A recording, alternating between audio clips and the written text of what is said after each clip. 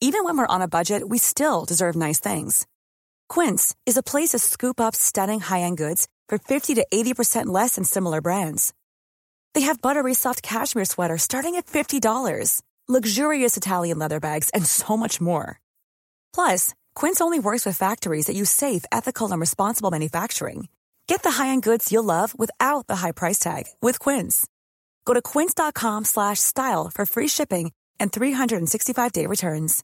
Quality sleep is essential. That's why the Sleep Number Smart Bed is designed for your ever-evolving sleep needs. Need a bed that's firmer or softer on either side? Helps you sleep at a comfortable temperature? Sleep Number Smart Beds let you individualize your comfort, so you sleep better together. J.D. Power ranks Sleep Number number 1 in customer satisfaction with mattresses purchased in-store. And now, save 40% on the Sleep Number Limited Edition Smart Bed for a limited time. For J.D. Power 2023 award information, visit jdpower.com/awards. Only at Sleep Number stores or sleepnumber.com.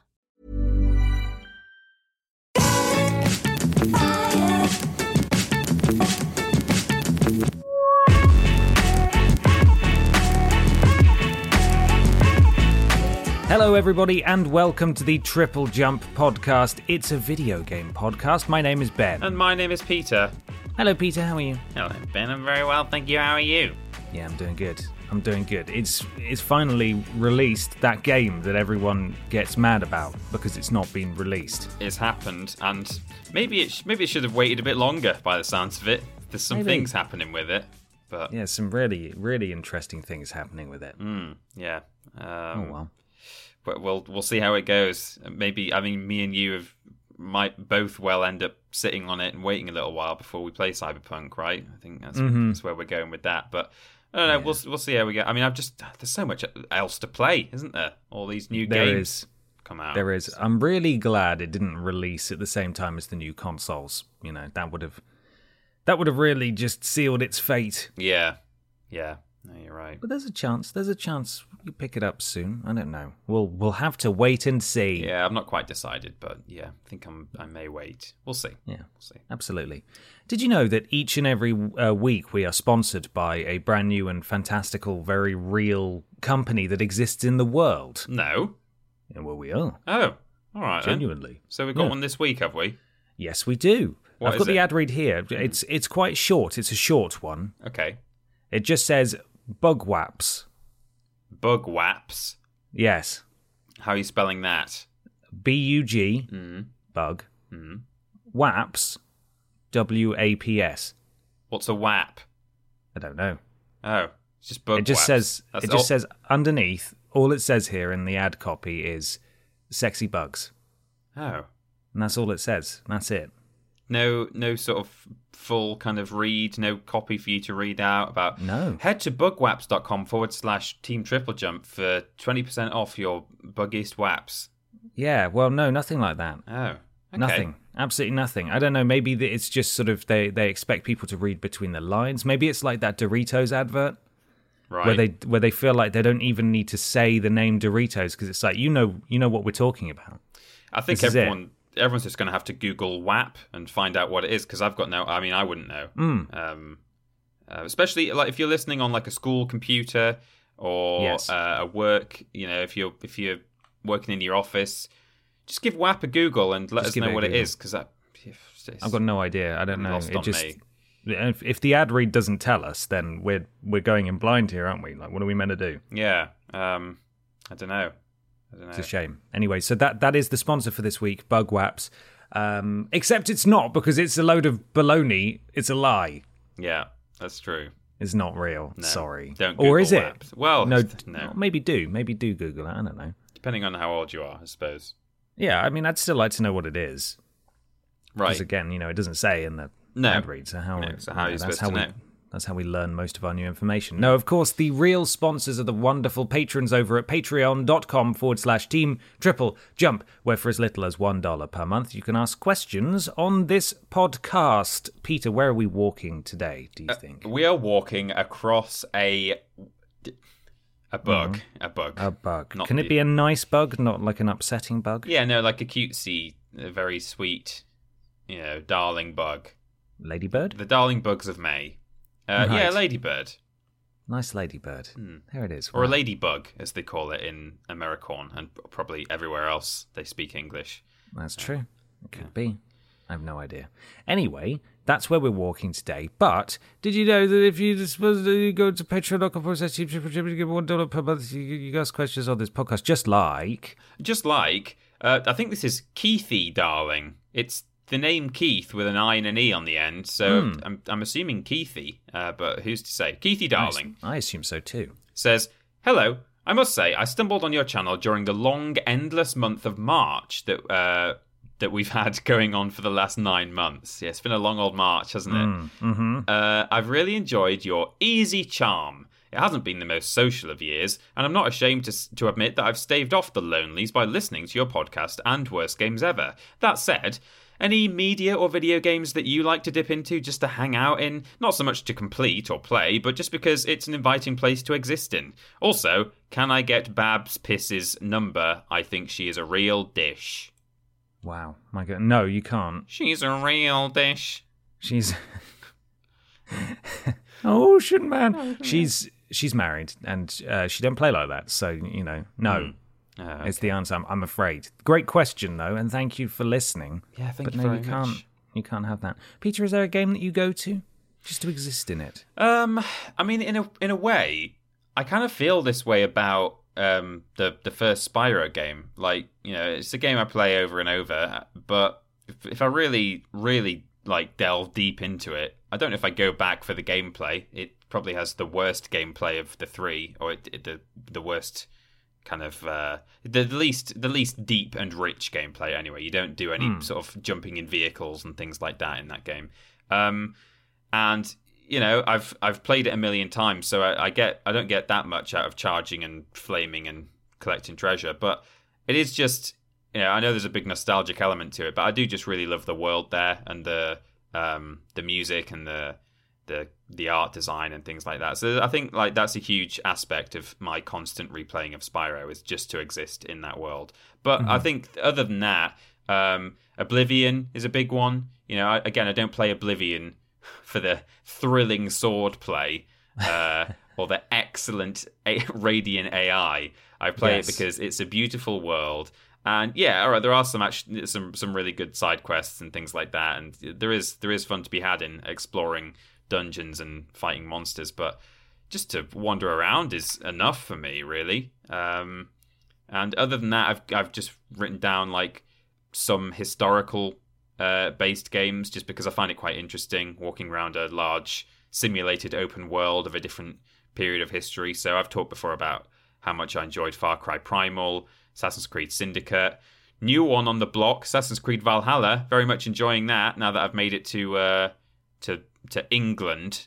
So I'll be talking about that probably in the next section of the podcast. Let's find out in a bit. My goodness. But yeah, those are a few games that I like to pop into now and then for the world.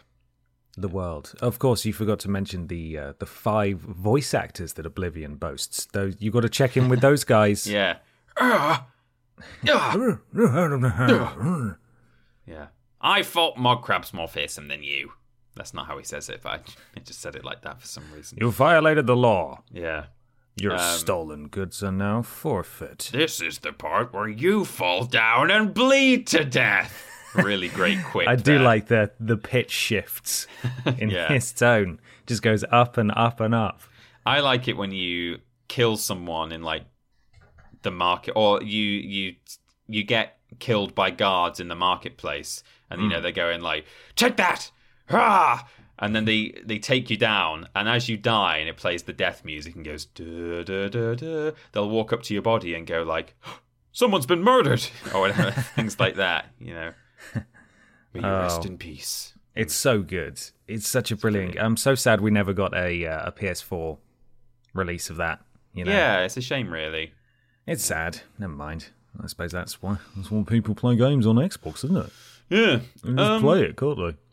Ben, what worlds do you like to revisit just to sort of exist and explore and not play too much gameplay as such, but just sort of be there in the moment? Yeah, no, absolutely.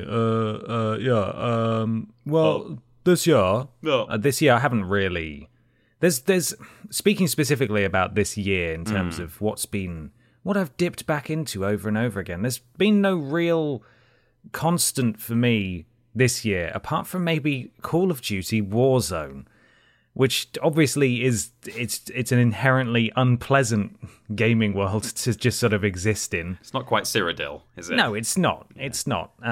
There's like 3 voice actors in that one as well, so you can't even hang out with friends. But it's sort of I think maybe the sense or the notion that games can exist to be not a safe space, but like just some sort of like a comforting blanket. Familiar and warm. I think it goes beyond just gaming worlds that are nice,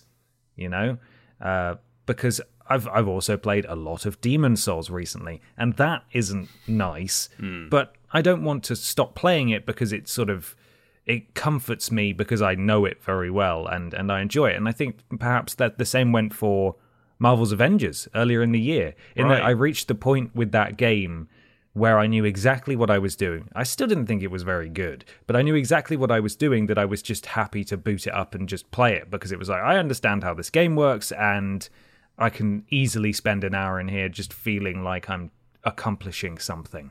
Mm-hmm. Yeah. Beyond, wow, Cyrodiil's very green today.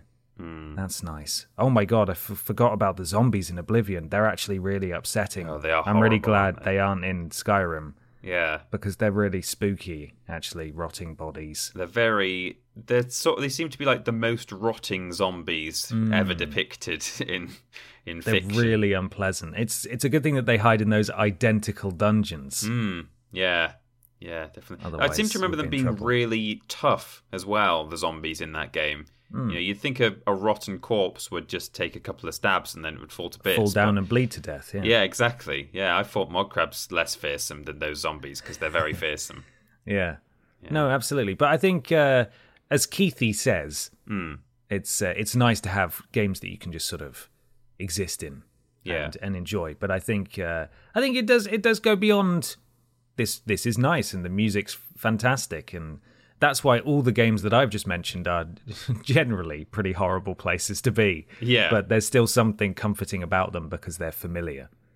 Yeah, I guess there's kind of different ways that you can exist in a game, either just to literally enjoy the locale and the atmosphere, or in a different way, as you say, just get headshots and po noobs. Yeah, but in a kind of in a way, but in a friendly way, in a familiar way. It's just familiar, and there's a level of autonomy, but not in a boring way. It's it's almost second nature, just running around and doing things there, and get verbally abused by 14-year-olds, but in a nice way, in a nice friendly way. Yeah, absolutely. Yeah, die over and over again, but like in a nice way, in a friendly way, dying in a friendly way. Over. Yeah, that just sort of exist in that space where you're constantly being murdered by teenagers. Perfect. In a nice way, though. In the just a really happy, in the best possible peaceful way. Yeah. No, way. 100%. Yeah, for sure. Peter, it's time to move on to a section that we've never done before, and I can't even pronounce this. I don't even know what that means. Do you want me to have a go? Yeah, if you would. What we play in, it says. I don't think that doesn't sound right. Oh. Could you give it another go? Oh, I think there's a G missing. That's why it's so hard to read. Oh, God, you're right. I think it's supposed to say, what we playing. It's time for what we playing? Was that it? Yeah. Playing. I don't know about that. It feels weird. Oh, okay. Feels weird to say, but anyway, we're here now. Peter, what are you playing? I playing a couple of things this week. So normally I only resort to talking about the game that I've been streaming apostrophe. Yeah. If I've not played that much other stuff in my own downtime in the evenings, which some weeks that's what happens. So I have to just sort of talk about my stream game.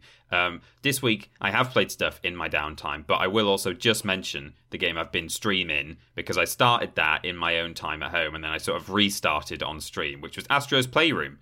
I wanted to just play that by myself, and then I was like, oh, this is just too fun. I got to stream this next week. I got to do it. So it took me 2 streams, and I finished it now. And wow, that final boss is great. Did not expect that. Yeah. people were saying in the chat, like, oh, it's final boss time. Pete is going to enjoy this. Because I've made reference to that thing a couple of times throughout the runs. Because there's actually, you can see it on a little screen as well in the central hub area. There's like a reference to it ahead of time. Mm-hmm. And then, it turns out to also be the final boss. So super fun, it's one of those more obscure deep cuts, really. So some people won't know what that is. I don't want to necessarily spoil it because it was a nice surprise to me. So I'm not, in case people haven't played it yet, I'm not going to say what the nature of that boss was. But it's a very, very old callback. I mean, it's effectively one of the first things that ever existed on PS1. That's all I'll say. So super fun, and the rest of the game just wonderful, charming, colourful, genuinely enjoyable to play. Really shows off that controller, which I know is pretty much what that thing was designed for. That game, but I think it ticks all boxes. I think if you look at everything it set out to do within that realm or those parameters, I think it's essentially a perfect game. According to those specific yardsticks. So very good. It's really good. A really good game. And also that final boss is, part of it is a reference to that thing that you obviously have alluded to, but it's also a reference to, I think, an aspect of, I think it was either the Playroom VR, it might have been the original Playroom, or it might have been Astrobot Rescue Mission, right. The VR game. There's a portion of that before it, turns into the thing that you recognize. Mm-hmm. That initial version is, I believe, just lifted from one of their earlier games that they did. So, the initial version. Well, so it's got two forms. It sort of evolves into a more deadly form later on, and the first version is definitely a callback to PS1. But whether it's also a reference to other Astro stuff, I don't know. But I believe it is. I'll have to double check, but okay. It did look it did look an awful lot like that thing. Maybe it's all just a great big web of references to each other, sort of thing. Yeah, I think it is. It just sort of melds it all together, doesn't it? Yeah, brilliant stuff. But anyway, all that aside, as I say, I've been playing some other stuff. So the main thing I've been playing is Assassin's Creed Valhalla. Wow, it's a really good game. Really enjoying that. It is more of the same, but for me, a person who only plays an Assassin's Creed game every sort of third or fourth game, seemingly, it's certainly been long enough for me that I can sit down and enjoy it, and it feels... certainly aspects of it feel new because they have innovated on one or two things. On the other hand, it's definitely got the Ubisoft paint by colours feel to it, in that there's a drone /owl /raven /whatever it is, in different games, the flying thing. There's see-through walls and mark your enemies, but hey, it's got a different name now, so it's a different thing, right? It's called like Odin's Sight or something like that. Of course. So it's definitely it's one of those. It's an Ubisoft game in that respect, but it's very beautiful, actually. Really pretty game, especially I think when you make it to Britain, and it's not. I think when you're in Norway, it's nice, but it's like when you compare Skyrim and Oblivion. Skyrim's a really good game, and it's a lot of fun to play in, but I don't really like just constant tundra. Really, I know there's a few areas of Skyrim where it's not got snow on it, and there's like a couple of forests and stuff. But it's mostly a big snowy, cold place. And Oblivion, rolling hills and green stuff and trees, and it kind of feels like that when you go from Norway to England in Valhalla. And wow, really gorgeous. And I've only just scratched the surface, so I'm really looking forward to just playing more, exploring the world, and it's fun to like encounter little towns and villages and settlements, and it's like just a collection of like little wooden shacks or whatever, and then the name of that place is somewhere in the UK that is now a huge town or city, and it's funny to see like I can't even think of an example now, but you go somewhere like Jorvik, and it's not really that big compared to York. and so on. So it's interesting to make those comparisons. Other than that, I've been playing a bit of Spyro Reignited, actually, in preparation for a stream that I'm going to be doing around the time that I finish for Christmas, where I want to play through the entire thing. I want to rescue all the dragons, collect all the dragon eggs, and get to the final boss fight without breathing fire at all. My goodness. And this is the first one, is it? It is the first game, yeah, the first Spyro. I'm doing it on Reignited because there's a couple of exploits I can use in that game that I wouldn't be able to do in the PS1 version. And I will have to breathe fire in the final boss fight, but that's sort of what the run is. You know, it's about getting to the end and then saving your fire for the boss. But I thought that I wouldn't be able to get all the dragons and dragon eggs. I thought all I'll do is I'll just run to the end and kill the final boss. And then I was like, hang on, I've got like 78 out of 80 dragons here when I was practicing. And these last 2 dragons were behind a seemingly impossible barrier. And oh boy, I spent like an hour or 2 trying to break the game in this same little area. And I've done it. I did it. Oh, well done. I finally managed to cheat my way through. You took the camera anywhere you wanted. I did. I broke the boundaries. So I now think I'm going to be able to do the entire thing by freeing every single dragon, which is something I'd never thought I'd be able to do. I thought it was just going to be a run to the boss. But no, seems to be that way. So we'll see how it goes. But yeah, that's quite exciting. So that'll be a long old stream of probably 5 or 6 hours. But brilliant. Yeah. Do you have a day for that yet to sort of prep people? It will be either let's have a look. Saturday the 19th, which is like the first day of the holidays for me, or Monday the 21st, which is the first what would be a working day of the holidays. You know, I might not do it on my weekend, but I may well do. Sort of in place of your usual stream slot if it was the Monday. Yeah, it would be. So yeah, it will be essentially next weekend around then. At time of release of this podcast, it will be next weekend coming. So brilliant. Keep an eye on our social media. We'll give you an exact date when we know. Yeah, definitely. Yeah, definitely. There we go. Yeah, nice. So that's what I've been playing. What about you, Ben? What have you been playing?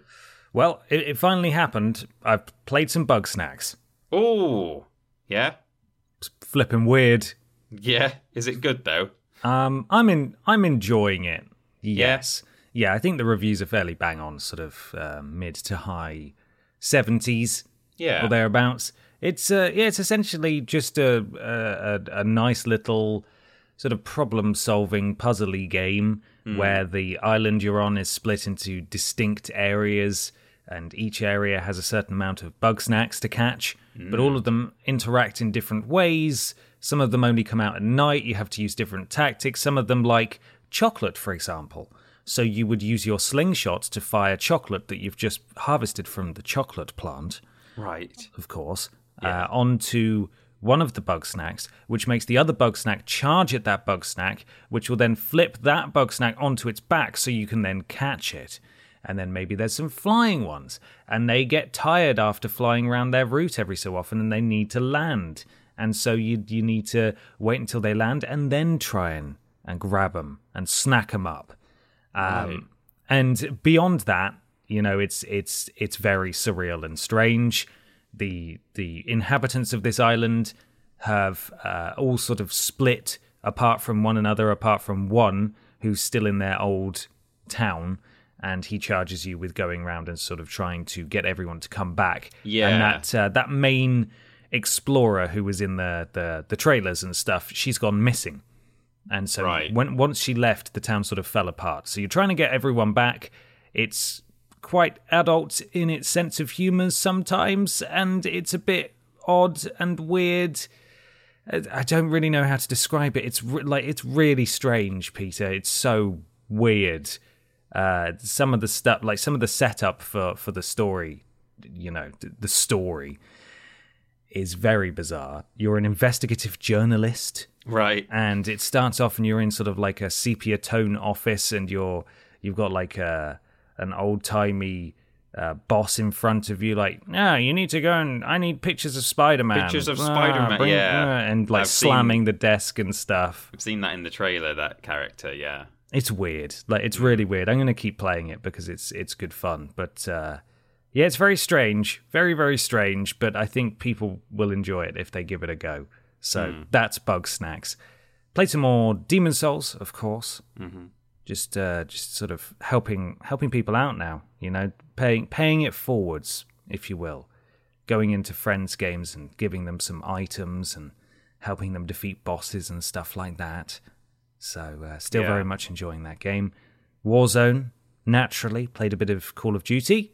And the last game I played is Resident Evil Revelations 2, which is a huge improvement over Revelations 1.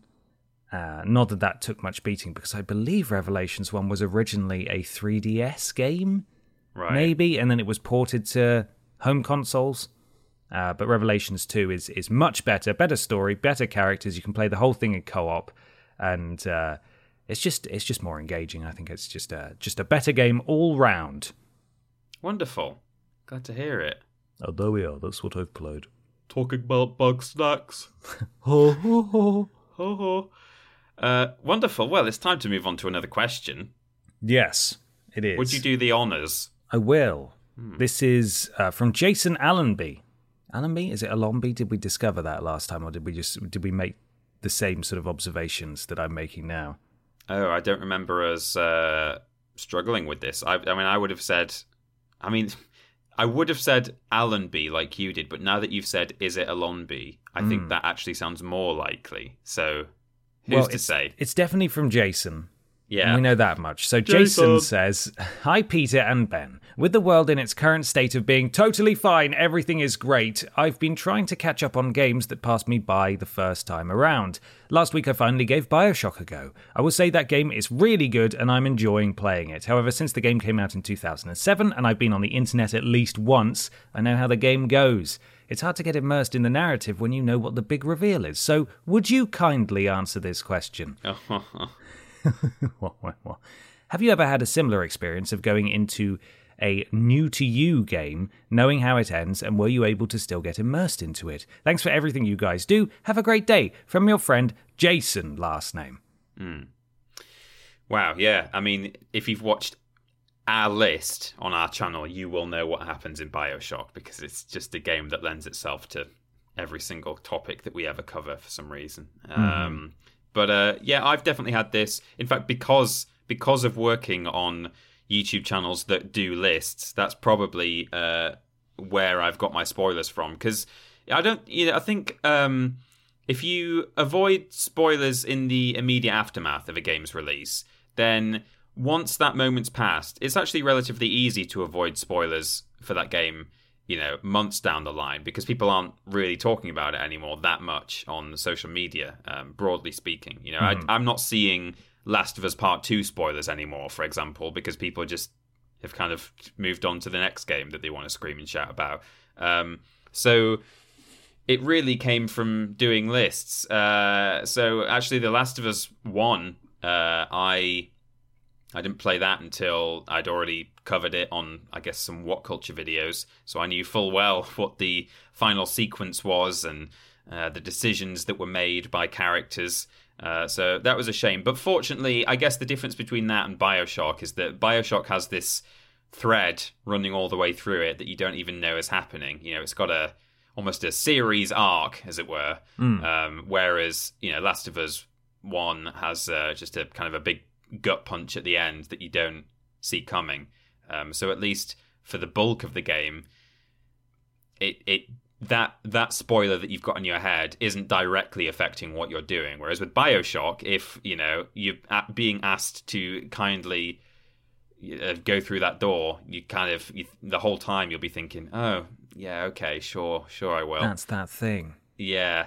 One game, however, that was kind of more of a case of that for me was Heavy Rain. I knew who the Origami Killer was from, again, doing a list about twists in the tale or something like that. And To an extent, it did kind of hamper my experience. But on the other hand, I was a bit baffled by what that character was doing and why they were doing it, even knowing full well that, okay, this person is the origami killer. What have they done that for? Or how does that behavior there line up with the fact that they are the killer? And it took me some time before I realized, okay, they're trying to sort of clean up evidence and, get an insight onto the investigation and stuff. So it made sense to me eventually. But I think the fact that I was confused by their motives at first in some ways did help, because it was like there was still some sort of unanswered question in my head. I was like, I don't understand what's going on here. I guess I'll find out later.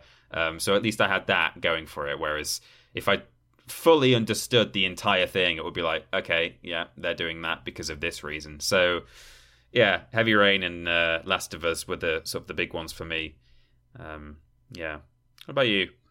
Well, I mean, there aren't many big games that have huge narrative twists in them that I went into after the fact.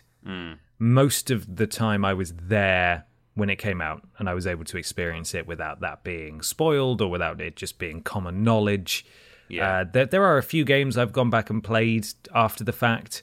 Metal Gear Solid 1 to 3, God of War 1 and 2, the original ones. Yeah. But I wouldn't say necessarily that any of them had massive twists, apart from maybe MGS2 making you play as Raiden. Or Raiden. Yeah. But, that... For me, it was such a small thing, and you really literally would have had to have played that game the week it came out for that not to have been just everyone talking about it. Because then I'm assuming after that point it was just widely publicized that you play as Raiden in this game. So for me, it was always you play as Raiden in this game. If I went to my cousin's house, for example, and they were playing MGS2, which they were, that's where I first saw it, they were playing as Raiden. So I was like, well, this is the character you play as. I didn't know. It's not like a twist that happens halfway through or near the end or something. It happens immediately.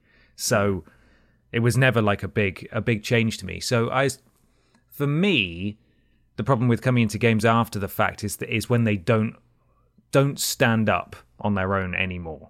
Not necessarily because they're bad, but just because they're older. It takes some time getting over or getting used to some of the more archaic design choices, awkward camera angles, controls, that kind of stuff. I'd say that's less the case with BioShock because it's relatively recent. I really enjoyed playing through BioShock. I didn't play that when it came out, but I did play it sort of a couple of years later. And I didn't know any of that stuff going into it, the spoilery stuff. But as you said, there are other twists in that game that maybe aren't as well publicized as the Would You Kindly one. So there's still plenty to go through there. And it's about the journey. It's not necessarily about the twists, the friends we made along the way. Yeah. There's a lot in there. Did you play Shadow of the Colossus at the time? I know you played it on PS4. Was that new to you then? Or? No, I did play it on PS2. Right, yeah. Admittedly, probably not when it came out, but I rented it from the library. Mm-hmm. And that's when I played that for the first time. But going into that, I had no idea what it was. Yeah, because that's a big twist. That's one of gaming's bigger twists, I would say. Yeah, don't think it really had an impact on me, though, at that age. Right. Like, I didn't, it was like, oh. And that was kind of it. Like, it didn't hit me perhaps in the way it should have done or did when I played it again as an actual adult, Mm-hmm. So it hits different now, as the kids say. They do, yeah. They do say that. Very recently, obviously, Resi 4. I just sort of put that down immediately just due to the controls. But in that case, I know that there's a remake coming. Like it's happening. We know that. Yeah. There was a data leak. It's happening. There is a remake coming. So I'll just wait for that, and then I can experience it there. But that's mainly my experience with going back and playing these sorts of big games after the fact. It's just how they play rather than what I already know about them. Yeah. Well. It's good to know that you've not had too many big things spoiled for you. No, not really. Excellent news. It's okay. I'll tell you what isn't excellent news. Yeah. But might actually be rather bizarre news. Mm-hmm. Hang on, I'm not ready yet. Oh, yeah, me neither. I'm not ready yet. Here we go. I'm ready now. I'm also ready now. It's time for Weird News. Weird News. This Mother's Day, celebrate the extraordinary women in your life with a heartfelt gift from Blue Nile. Whether it's for your mom, a mother figure, or yourself as a mom, find that perfect piece to express your love and appreciation. Explore Blue Nile's exquisite pearls and mesmerizing gemstones that she's sure to love. Enjoy fast shipping options like guaranteed free shipping and returns. Make this Mother's Day unforgettable with a piece from Blue Nile. Right now, get up to 50% off at BlueNile.com. That's BlueNile.com. Even when we're on a budget, we still deserve nice things. Quince is a place to scoop up stunning high-end goods for 50 to 80% less than similar brands. They have buttery soft cashmere sweaters starting at $50, luxurious Italian leather bags, and so much more. Plus, Quince only works with factories that use safe, ethical, and responsible manufacturing. Get the high-end goods you'll love without the high price tag with Quince. Go to quince.com/style for free shipping and 365-day returns.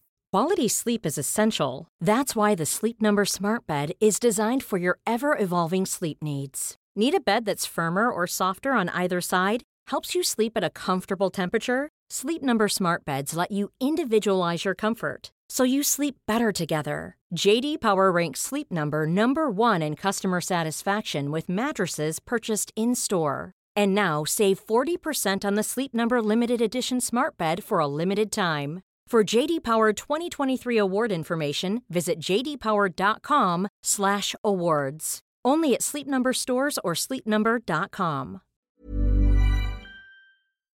It's Weird News time. Welcome to Weird News. Peter, do you have some strange video game news for me? I do have some strange video game news to an extent. It's more about a YouTuber who mostly plays video games, so it is pretty much video game related, but he does other things too. But it's reported on Kotaku.com, so it must be weird gaming news. Although it's not written by our usual correspondent, so maybe not.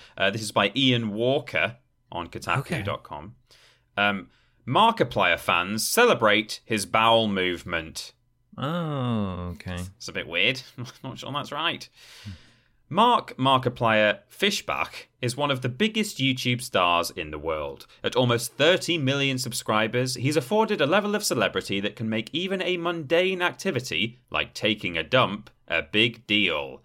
After a recent stay in the hospital for an intestinal blockage, Markiplier updated his fans on his status with a very important 2-word tweet.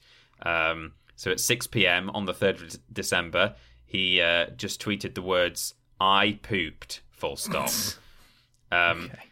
Markiplier fans have since managed to make the hashtag he pooped a trending topic on Twitter. Okay.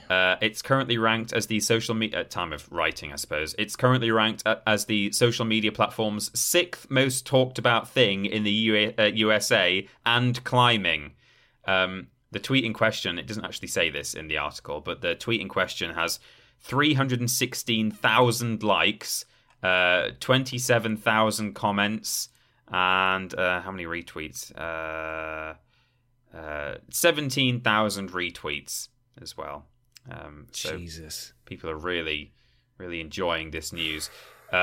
Jokes aside, it says, this normal human bodily function means Markiplier won't have to go through surgery. He's a good guy by all accounts, and I'm glad to hear his medical problems have cleared up. Congratulations on the poop, Mark. Ian Walker, staff writer, Kotaku. Share this story. Facebook, Twitter, email, or copy direct link. I think we need to tweet it immediately. So yeah, great. I mean, let's be perfectly honest here, Al. If we had that level of following, we'd do exactly the same thing. Oh, you know we would. Of course we would. We'd do that. Hey. Even if we didn't have intestinal blockages. Yeah, hey, just like once a day, the "I pooped" tweet would just go pooped. out. And then people would check and be like, "Oh, you didn't tweet it today. You okay? Make sure you're eating your fiber." Yeah. Sorry, guys, I forgot. People send us prune juice in the Tat Appeal just to keep us regular. Oh, no. And if we'd had a Domino's the night before, there might be 2 I pooped tweets going out. Oh, no, that'd be terrible. Can you imagine? You could do them. The social media opportunities, you could do them in a thread. Yeah. I pooped. I pooped. Just pooped. Just did a poop. Wow. What a frightening level of success that man has. Yeah, really quite disturbing. But we wish the very best to Markiplier and hope that his intestines remain unblocked. Absolutely. Keep your poops going, my dude. Keep the poops a-flowing. Mm-hmm. Keep them going. Keep them flowing. Keep them going. Keep them flowing, Markiplier. And eat that Dommy Bobs. Standing by. I see you, bruv. Yeah. Plop. Please weird me back. Of course, this comes from PCGamer.com/UK. Right. This is from Wes Fenlon. Yeah. And the title says, Monster Hunter World review bombed after a controversial joke from the movie hits Chinese social media. Oh, no. The film, which premiered December the 3rd in China, may be edited to remove the offending line. Uh-oh. So, the Monster Hunter movie has just sort of come out. Yeah, and it looks I think great. I heard vaguely it existed, and now it's... And now it's just released. It looks like it's got Mila Jovovich in it. Djokovic. Djokovic. Yeah, the famous tennis player Mila Djokovic. Yeah, absolutely. That's her. So here we go. This is obviously rather unfortunate, and we don't want to make light of the line, which isn't great. Right. But we'll get into it. Here we go. I've got no idea what's coming. I've not heard this story, so... Monster Hunter World received 17 negative reviews on Steam on December the 3rd. On December the 4th, as of writing, it's gotten 1,092. God. Scroll through them and you'll see a common thread. Knees. Good game, dirty racism movie, says one review, which sums up the cause of Monster Hunter World's sudden review bomb. The Monster Hunter film adaptation, directed by Paul W.S. Anderson, premiered in China on December the 3rd, and a joke from early in the film has been gathering attention and anger across Chinese social media. One of the American soldiers in the film throws out the line, "What kind of knees are these? Chinese." What? Why? What's the context of that remark? I have no idea. Wow. But there's an embedded tweet that looks like it's gone now. That just the accompanying caption said, "Great writing in the Monster Hunter movie." So I don't think there is any real context to it. Okay. As pointed out by analyst Daniel Ahmad, the pun hasn't been well received. It's being linked to the rhyme/phrase "Chinese, Japanese, dirty knees. Look at these," which is considered offensive. He said. Have you heard that line before? That rhyme or that... That rhyme. There was a similar rhyme that I've heard in the playground at school at about age 6, but it wasn't... Mm-hmm. Was it dirty knees, look at these? Yeah. No, I'd not heard that one. No. Yeah, so I think that might be an American phrase because I've only heard that in Family Guy before. Right. That's the only other place I've heard that. I haven't heard that anyone ever say that in the UK. Might be wrong though.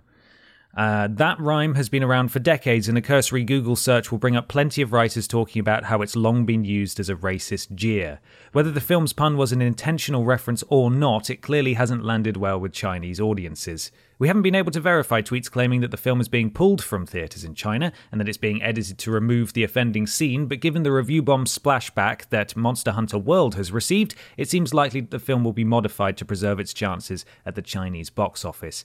Capcom already posted a statement on Weibo, which I believe may be some kind of Chinese social media. I'm not entirely sure. Right. Clarifying it didn't produce the film. It's an international production from Tencent, Constantin Film, and others, but that it's forwarding feedback to the relevant companies. The joke somehow slipped through China's regulatory agencies before Monster Hunter's release. We've previously written about the complex machinations of game censorship in China. Films go through a similar vetting process. Given the current backlash, I don't expect the pun will remain in the film for long. So there we are. It's unfortunate, obviously, and clearly beyond the implications of the line, which are seemingly racist. Yeah. It's just, it doesn't sound like it's very good writing just in the movie in general. No, I'd much rather he'd, not been racist or alluded to a racist rhyme, sure. and instead said, "What kind of knees are these? Weird knees." Weird knees. Yeah, like that. Really force the knees and news just make them into a homophone and then ruffle some papers, and then you don't have to be actually or again allude to a racist rhyme. I nearly said poem then. Yeah, we don't know what the intentions were there, as the article says, but the implications are certainly very real, and Chinese viewers understandably very upset and annoyed about that. There is a separate, perhaps more complicated argument as to whether taking to the most recent Monster Hunter games Steam page and review bombing it is the correct way to go about it, considering that the film has nothing to do with the game beyond the fact that it shares a name. Yeah, and there's no way that the publisher and developers signed off on every line of dialogue. It wasn't up to them. It was, as it said, it was produced by different movie companies, and they weren't involved. So yeah, I mean, at that point, I don't know. Perhaps that was just the way that. Again, it's kind of a bit like the bandwagoning kind of stuff we were talking about last week. Perhaps a few people went through, started review bombing Steam, and then everyone else just folled suit because that was the place everyone was doing it. Maybe it would have been perhaps more pointed to do it on Metacritic or IMDb or something like that. But we wouldn't be talking about it if they did. Perhaps the fact that they've done this means that we're talking about it. So clearly that it worked. Yeah, you're right. That's. I mean, whether you have to wonder, to what extent. I'm sure some people are doing it to try and have a conversation like this. Be in the public eye, and if that's your intention, I can at least understand it. But you do have to wonder as well how many people, as you say, are just doing it because they hear, some game is being review bombed. I'll chip in.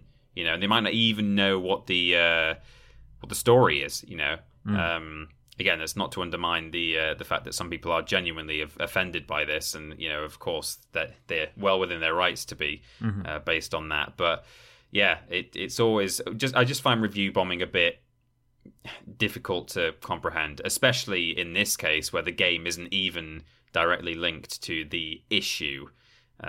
So it's a shame because there will be some people in there who are just review bombing the game for fun without even understanding the problem or having informed themselves about it. So, and Monster Hunter World is fantastic as well. I mean the best outcome here is that the issues, the actual issue is addressed, and that the line is adapted or removed or altered or something like that, because there's.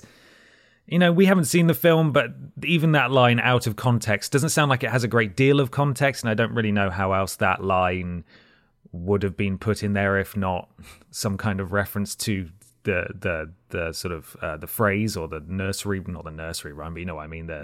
Just the rhyme. Yeah, and hopefully Capcom, is it Capcom? I believe it's Capcom, isn't it, that do Monster Hunter? Yeah, I think so, yeah. Hopefully Capcom can work with Steam to maybe get those negative reviews removed, because they just, it's a permanent mark on that game's record, and it's not that game's fault, and it's a shame that it got caught up in it, but at the same time, as we've said, maybe this was just the best course of action to make the most amount of noise possible for these people to feel like they needed, they were, need to be heard. And at least as well, this has happened sometime after the game as well. I guess a long time after the game has been out. It's been out for 2017. Years now. So if the game was newly out and then this had happened immediately, that could affect the sales quite badly. And if it was hard to pass, to separate the people's actual opinions of the game versus the review bombing, Capcom might even look at it and go, oh, did people like our game? Or how much of this is, is this a reflection on the quality? Or how much of this is because of that line in the film? But they know that the game was a success and it went down very well. And it's only now that this is happening. Yeah, as you say, it's still a permanent mark on its record, but certainly as a metric for did we make a good game, I think they already know, or they already knew that they had done, a long time ago. So that's something, I guess. Absolutely. It initially released in late 2017, but came to most of the world in early 2018. Yeah. So there we are. That was some weird news. Hopefully that gets sorted soon on both sides. On both sides. Not both sides. I mean, there are good people on both sides. I mean, as in Steam reviews and also the line in the film. That's just to be perfectly clear. Yeah. Because some people really like to take what we say out of context, and it's important that we're extremely clear. Yeah. Whew. Okay. Well, question 3. This is from Just Chris. That's what it says. That's his name. He's not put Chris, and I've said it's only Chris. Chris. Jesus. Yeah. Hey, fellas. In a few months, I'll be headed to Poland for a little less than a year with the army. Once I get back, I'll basically be a year behind in news and video games, which I always kind of like, because all the glitches are fixed, the prices have dropped, etc., and by playing catch-up, you never have to worry about a game not being available at that moment. My question is, have you guys ever had to go a long stretch of time where you were out of the loop and found yourself coming back to everything you missed? And how did you feel about it? Were you, like me, excited to learn about everything you'd missed, or did you feel left out and disappointed? Take care, boys. Chris. Thank you, Chris. Thank you, Chris. Thank you for your service as well. Absolutely, yeah. I wonder whether he's going... Which army he's going with. Well, it's just Chris, so... It's just the Chris army. Just the Chris army, yeah. Just wonder whether he's like a non-Polish army being deployed to Poland for some reason, or if he's maybe originally a Polish national and he's got to go back and do some service for a year in Poland, and then I don't know. Anyway, just speculating there about the nature of Chris's service, but whatever it is, I have no idea. Whatever your service is, Chris, thank you very much for it. Thank you. So it's very well known to those who listen to our content regularly that I did not have a PS3. It was my only step away from Sony in the past 4 or 5 generations of consoles. Started with a PS1, got PS2, jumped to 360 because I couldn't afford a PS3, and then back to PS4 eventually. But that was a couple of years after the PS4 had come out as well. So I missed out on the entire PS3 back catalogue, and I'd missed out on a year or two of PS4 as well when I finally got that PS4. And in some ways, I enjoyed it too, because it meant I had all these exciting games to play. I had The Last of Us, I had 4 Uncharted games. I'm trying to think what else was out at that point, but those games alone are a lot to it's a nice prospect to sit down with your new console and think, look at all this stuff. It's like the best launch lineup ever for me. So in that respect, definitely a lot of fun. However, number one, to go back to question 1, question 2, we've got the problem of The Last of Us Part 1. I already knew what was going to happen in it because it had been several years since that had been out. So, there was that spoiler. So when you're late to the party, you've got to worry about spoilers to an extent. But also, I kind of feel like I've constantly been playing catch-up. And I kind of, having that, with everyone else having that head start on me, or the console having the head start on me, there are some PS4 games that I've still not played and that I want to play. And that's a question we've been asked more than once on the podcast. So I've talked about them before: The Witcher 3, God of War. Want to move on to Horizon, which I was about to do before the PS5 came out, and now it's had to sort of go onto the to-do list again. So games like that, it doesn't help that for me, gaming is not necessarily my number one pastime. I don't put as much time into gaming in my evenings and weekends as I do. I stream a lot of stuff, so I watch a lot of TV and films and stuff like that, and I suppose I hang out with my girlfriend a bit. God, you're so pathetic. Oh God, disgusting. So the combination of falling behind on the PS4 back catalogue to start with, and then only having so many hours a week to put into games like that, and those are all big games as well. It does bother me a bit, especially being in this job, that I do have gaps in my knowledge with in some of the biggest games of the PlayStation library of the past few years. You know, I do think, like, man, there are people listening to this podcast right now who would love to be a presenter on a video games channel, and here I am, a presenter on a video games channel, having not played God of War. You know, like, who the hell am I here? But you know, I know my reasons, and I stand by them, and I'm doing my best. And there's new games that have come out now that I've got to get through as well, and at least it means there's always something for me to move on to play that is absolutely a big, successful, high quality game. So, you know, after I've done the PS5 launch games, I'll be able to do Horizon and God of War, and maybe one day, The Witcher 3. Oh my god! Which one do you reckon you'll play first, The Witcher 3 or Cyberpunk? I mean, the Cyberpunk. The other problem is now we're past launch. There's actual other games coming out that aren't launch games. There's Ratchet coming out soon, which I don't know if I might play that one, or there's Lego Star Wars in the new year. Oh, wow. I'll probably play Cyberpunk first, but before God of War, I mean. But I don't know. It's just, it's difficult. I guess that's the other problem being in this position, is almost not knowing what to go on to next. But it's a nice problem to have, I suppose. Yeah. Yeah. What about you? Have you ever had any sort of gaps or missed out on certain things? I mean, ever stopped gaming for a while? Not really.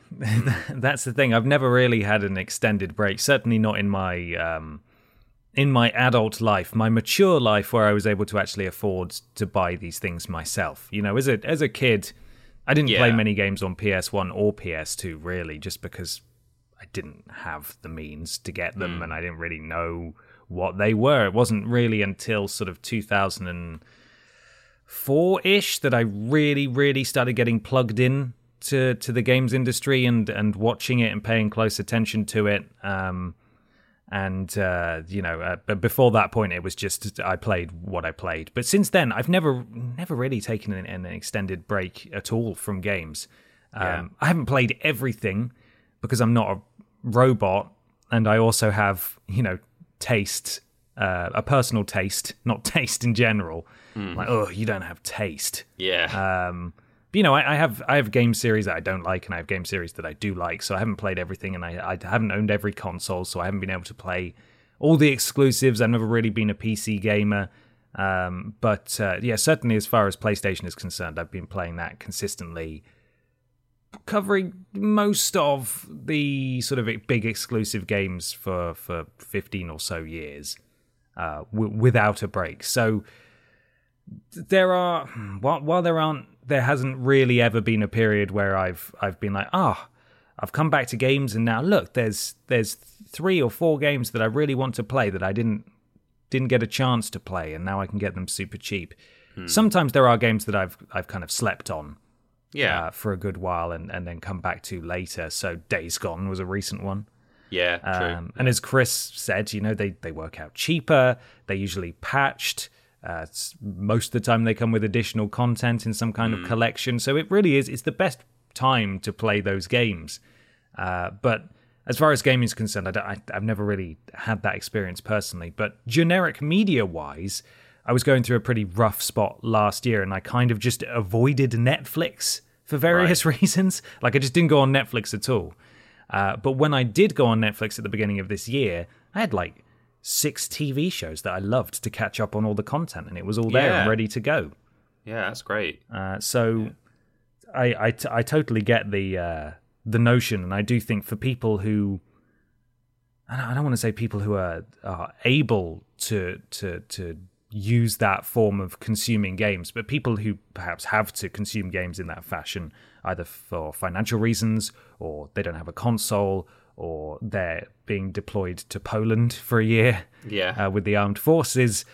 That there are, I suppose, silver linings when it comes to games when you return or are able to play these games, because they are cheaper and they are probably in the best form that they're going to take in terms of stability and glitches and bugs and that sort of stuff. Yeah, and I guess depending on what the reason is for your hiatus, it doesn't work in every case. So, for example, getting sent off to Poland with the army means you're probably not going to be able to play anything. But depending on your reasons, you might, if you can't, for example, play your PS3, maybe you'll like switch over to PC for a bit, or play some like sort of free to play games, or do something like that on a different platform. And I guess it can open up some doors for you, or make you try things out that you wouldn't necessarily have tried. Because for me, I think not only did I never get a PS3, but even though I had a 360, there was a period of several years, really. Well, between getting my 360 and playing it for 2 or 3 years, and then getting my PS4 years later, I hardly played any console stuff at all, because I went off to uni and I didn't take my Xbox with me, because I knew I wouldn't have a TV there that was mine. I didn't want to leave an Xbox 360 in like a communal area. So I didn't have a console for all my years at uni. And then after that, it took me a little while before I bought a PS4. So in that time, I was playing stuff on PC, which I probably wouldn't have played otherwise. So I've talked before about how much I enjoyed Orcs Must Die, the third-person tower defense game. Really, really loved that game, and probably wouldn't have played that if I'd not been at uni just with a laptop. And it is probably one of my most played games of all time. I've put hours and hours into that back in the day. So there's a silver lining if you can't play a certain console or platform. Maybe you're still able to do something else and explore a different library for a time. Yeah, absolutely. Right, but not just Chris. Not just Chris. No. Let's move on to the discussion that comes at the end. Yeah, let me just grab my discussion prop. Okay, I'm ready. All ready? Okay, it's time, everyone, for the big discussion. The big discussion. It's big discussion time. Welcome, everybody, to the big discussion. This big discussion comes to us courtesy of Henny Heron and John Bent, who asked a very similar question. Hey, my dudes. I hope you're doing well, and you're ready for all the merry Xmas coming our way. There are reports of a certain scene in Cyberpunk 2077 required to continue the story that causes seizures, and players without epilepsy are finding the scene a bit too intense on the senses. How on earth is this okay? When does pushing the boundaries and being creative become actively malicious? Yeah, so this is interesting. We've got a write-up here from PC Gamer. I had not heard about this until the podcast question came up, and it's baffled me. Here we go, PC Gamer. Cyberpunk 2077 contains certain visuals and patterns that can cause problems for people with epilepsy. Game Informer's Liana Ruppert, it's got 2 P's, so I don't know if it's Rupert with 2 P's or Ruppert, has been playing and ended up writing a Cyberpunk 2077 epileptic PSA about why she suffered one major seizure and felt several moments where I was close to another one, is the quote, during the game. One aspect of the game that seems to be a particular problem is the brain dance sequences, which are similar to the IPS tests used to diagnose epilepsy. This is what triggered Ruppert's seizure. The headset fits over both eyes and features a rapid onslaught of white and red blinking LEDs, much like the actual device neurologists use in real life to trigger a seizure when they need to trigger one for diagnosis purposes. If not modelled off the IRL design, it's a very spot-on coincidence. And because of that, this one aspect that I would personally advise you to avoid... Because of that, this is one aspect I would personally advise you to avoid altogether. When you notice the headset come into play, look away completely or close your eyes. This is a pattern of lights designed to trigger an epileptic episode, and it very much did that on my own personal playthrough. Wow. So I think we should come in here and say, I'd like to think that although PC Gamer's article says, this pattern of lights very much resembles that which neurologists use to trigger a seizure, I'm fairly sure that CD Projekt didn't include something with the intent to trigger seizures in players. Yeah. However, that is kind of much of a muchness when you think about, are there not checks for things like this? obviously there's censorship, but you have to run things through the give things age ratings for content. But I guess I never really thought about this before. Like, all games and consoles come with a seizure warning, either when you launch a game or in the manual or on the box or whatever. And that makes sense, just to kind of cover all bases, because any kind of flashing or patterns of lights, I guess, are worth just being cautious of if you suffer from epilepsy. But I just never thought about, like, do they check whether games and movies and things could theoretically trigger a seizure? Like, is there not a board that's in charge of that? I don't know. It's amazing that, like, something so similar to, like, the IPS tests used for epilepsy diagnosis has made it into a video game. Coincidentally or not, it's incredible, really.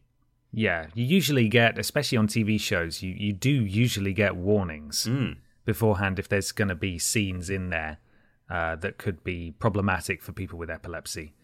I just, as you said, I just find it completely astonishing that this made it in. Yeah. There's lots of games have flashing lights in them, but to resemble that test so closely it's just insane. Like, I don't know that there was, as you said, that there was any oversight here, or particularly with this mechanic being as central to the plot as brain dancing seems to be.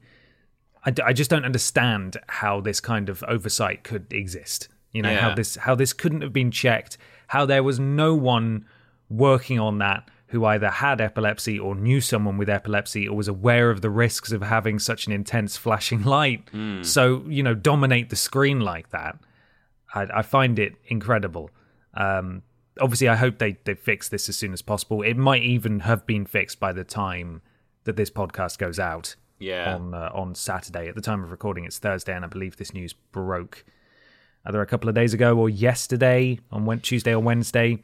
Because they have responded, haven't they, on Twitter? Don't know if you want to read that out. I will, yeah. Cyberpunk Game has responded to the report from Liana from Game Informer. Thank you for bringing this up. We're working on adding a separate warning in the game, aside from the one that exists in the EULA, which is, quite frankly, not good enough. No. Regarding a more permanent solution, dev team is currently exploring that and will be implementing it as soon as possible. So fingers crossed that gets sorted. Good on them for acknowledging it and just cracking on. Hopefully it's fixed. I don't know if you've seen what's happened to Liana Ruppert since she posted about this. Oh, it's not bad, is it? It's not. Oh, it's really, really bad. And in fact, I'm going to read her tweet from a few days later, actually, because I think we should honour what she's requested.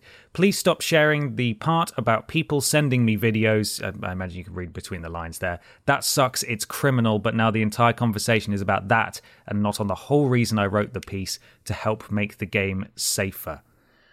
So we will, of course, attach the link to her post on Game Informer below, which is a huge, but rather than just sort of saying, I had an epileptic fit, what the hell, it's a proper breakdown of Cyberpunk and how people can protect themselves while playing the game. Okay. To be totally safe and to avoid inducing any kind of seizures or anything like that.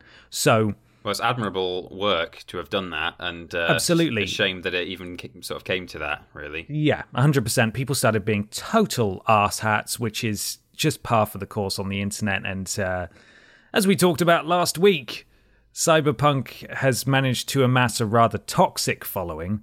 And in response to this sort of quote tweet from Cyberpunk that I just read, people were saying the average gamer doesn't care about this. Why are you focusing on this and stuff like that? It's just who on earth raised you? That's what is wrong with you? That's the COVIDiot attitude as well, isn't it? It's like, well, most people will probably be fine. It's quote only old people or people with certain health conditions who are going to suffer from. Well, number one, that's not true because young people can get ill and die from it. But number two, what? So it doesn't matter, does it, that old people can get COVID, or that some gamers, your non-average gamer, could suffer an actual epileptic seizure playing this game? It doesn't matter because statistically, it's not gonna affect most people, so it's fine. Don't worry about it.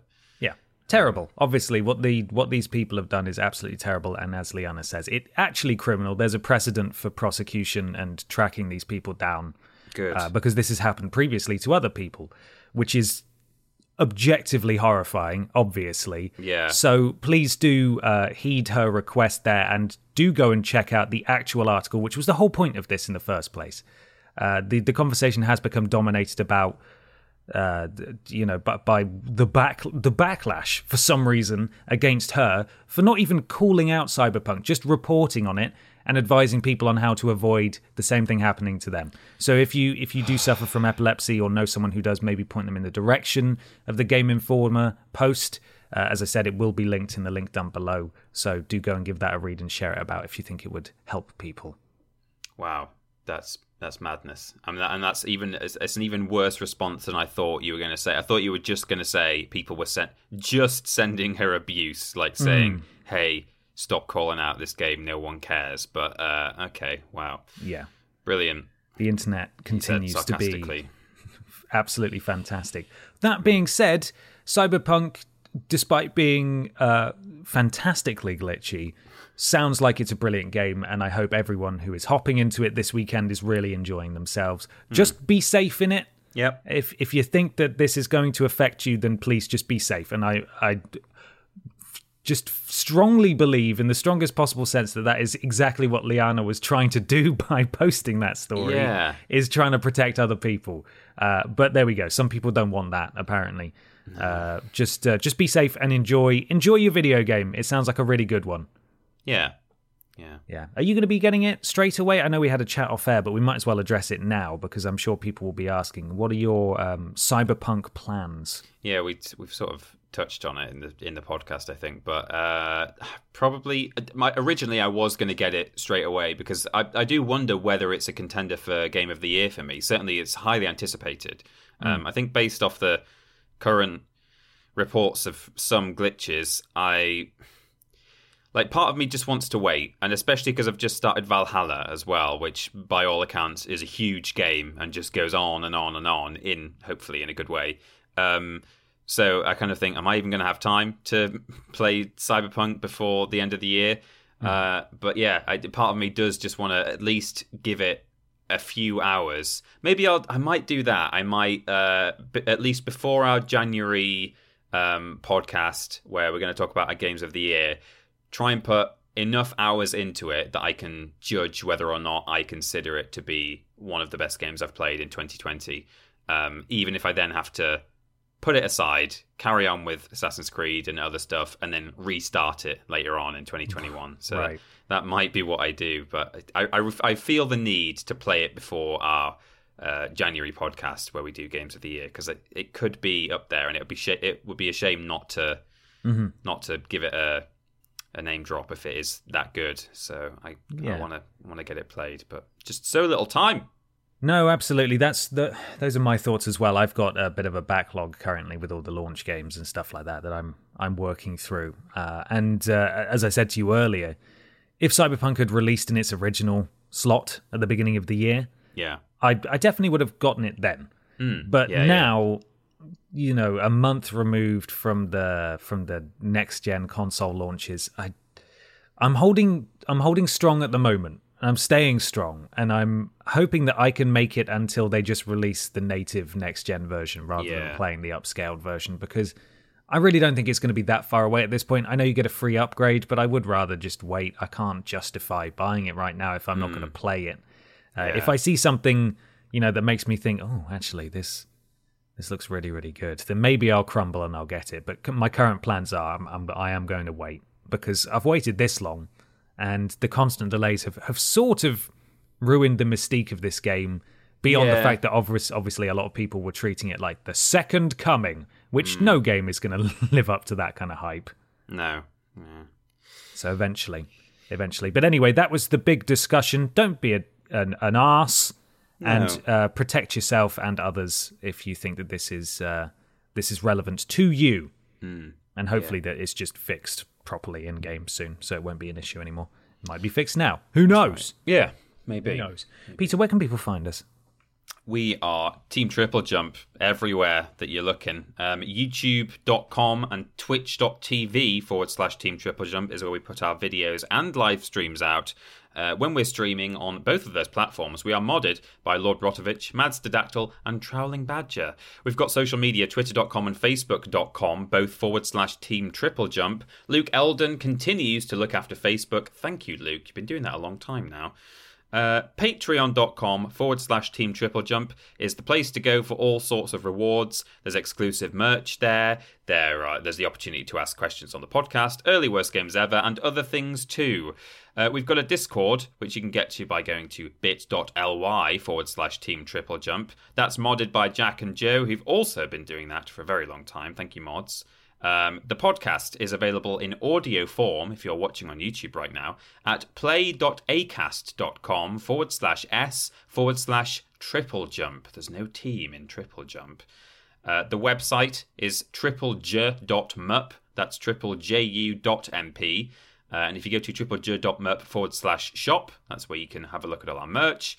And you can go to triplej.mup /VODs to look at all of our live stream VODs that are uploaded to our live stream VODs YouTube channel. And also on that channel, Pat Fenn is editing together some weekly highlights as well. So thank you, Pat. They're very good. Absolutely. You can follow Peter on Instagram at @ThatPeterAustin and on Twitter at @ThatPeterAustin, and myself just on Twitter at @confused_dude. Lists are going out every Tuesday and Thursday, streams every Monday, Thursday, Friday, and Sunday. Monday, Friday, Sunday being the solo streams on Twitch, Thursday being the joint stream, plays it on YouTube. Worst Games Ever is fortnightly, Friday for patrons, Sunday for everyone else. This is a Worst Games Ever week, so look out for that. Yeah. The podcast is every Saturday, and we do shows every other week, and so on and so forth, little bits and pieces here and there. Leave a review on iTunes or your platform of choice. It helps. Something to do with Al Gore's rhythms. This week, Peter, is Worst Games Ever. Yes, it is. Went out on Friday for patrons, goes out on Sunday for evereveryone else. It's the Christmas episode. It is the Christmas episode, yeah. Because the way it falls, the next episode would go out on Christmas Day, but only for patrons. And then for everyone else, it would go out on the 27th. So we thought, we'll do Christmas now. And then people can watch it in the run-up to Christmas, or save it for Christmas Day if they want to, or whatever. Yeah. And then the one after that will still happen, even though we'll be off for Christmas. We'll still be scheduling that for the 25th for patrons and 27th for everyone else. But that won't be Christmas-themed. Look forward to that. We've just recorded that one too, so there's a couple on the way. Yeah. It's a sleepover stream next week. Again, obviously, we're pulling that forward slightly because we're going to be away over Christmas and New Year. Yeah. So make sure you come along to that. Will it be the final joint stream of the year? Let's look at the calendar. Blaze it. Looking at it. Yes, it will.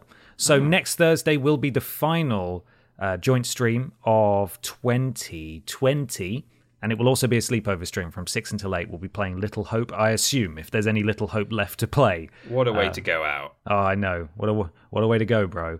Yeah. So make sure you come along and say hello and revel in the Christmas cheer of Halloween games.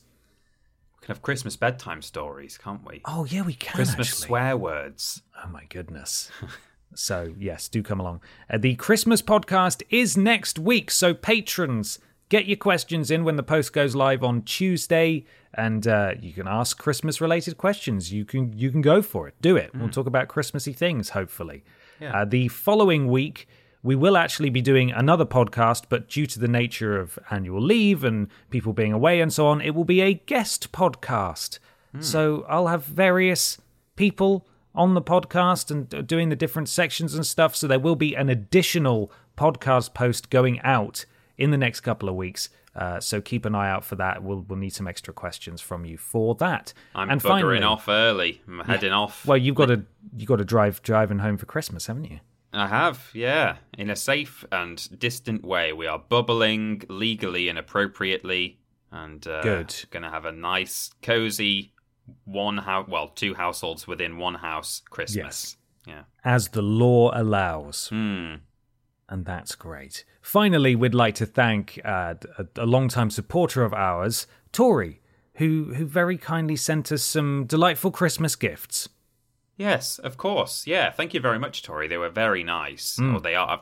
We've not eaten them all yet, but not all of them. Some of them, though. Some of them, though. Yes. Thank you so much, Tori, and to everyone who listened today. Thank you for coming along and listening. Really appreciate all of you. Yeah. Just enough time for the sponsor once again before we go. Yep. If anyone knows what this means, then hopefully you can, help us out. It is Bug Waps. Yeah. Sexy bugs. That's it. That's all that's it. You're going to look now? Waps. Oh God, no. Oh, what is it? Jesus. Is it bad? Oh no, let's just, cut there. Okay. God. Bye, everyone.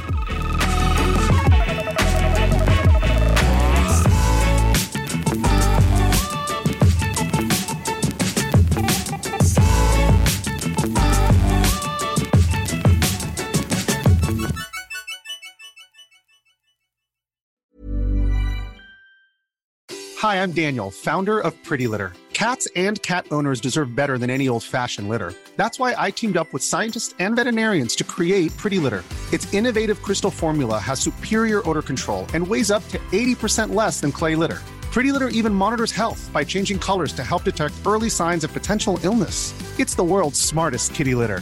Go to prettylitter.com and use code ACAST for 20% off your first order and a free cat toy. Terms and conditions apply. See site for details. Mom deserves the best, and there's no better place to shop for Mother's Day than Whole Foods Market. They're your destination for unbeatable savings, from premium gifts to show-stopping flowers and irresistible desserts. Start by saving 33% with Prime on all body care and candles. Then get a 15-stem bunch of tulips for just $9.99 each with Prime. Round out Mom's menu with festive rosé, irresistible berry chantilly cake, and more special treats. Come celebrate Mother's Day at Whole Foods Market.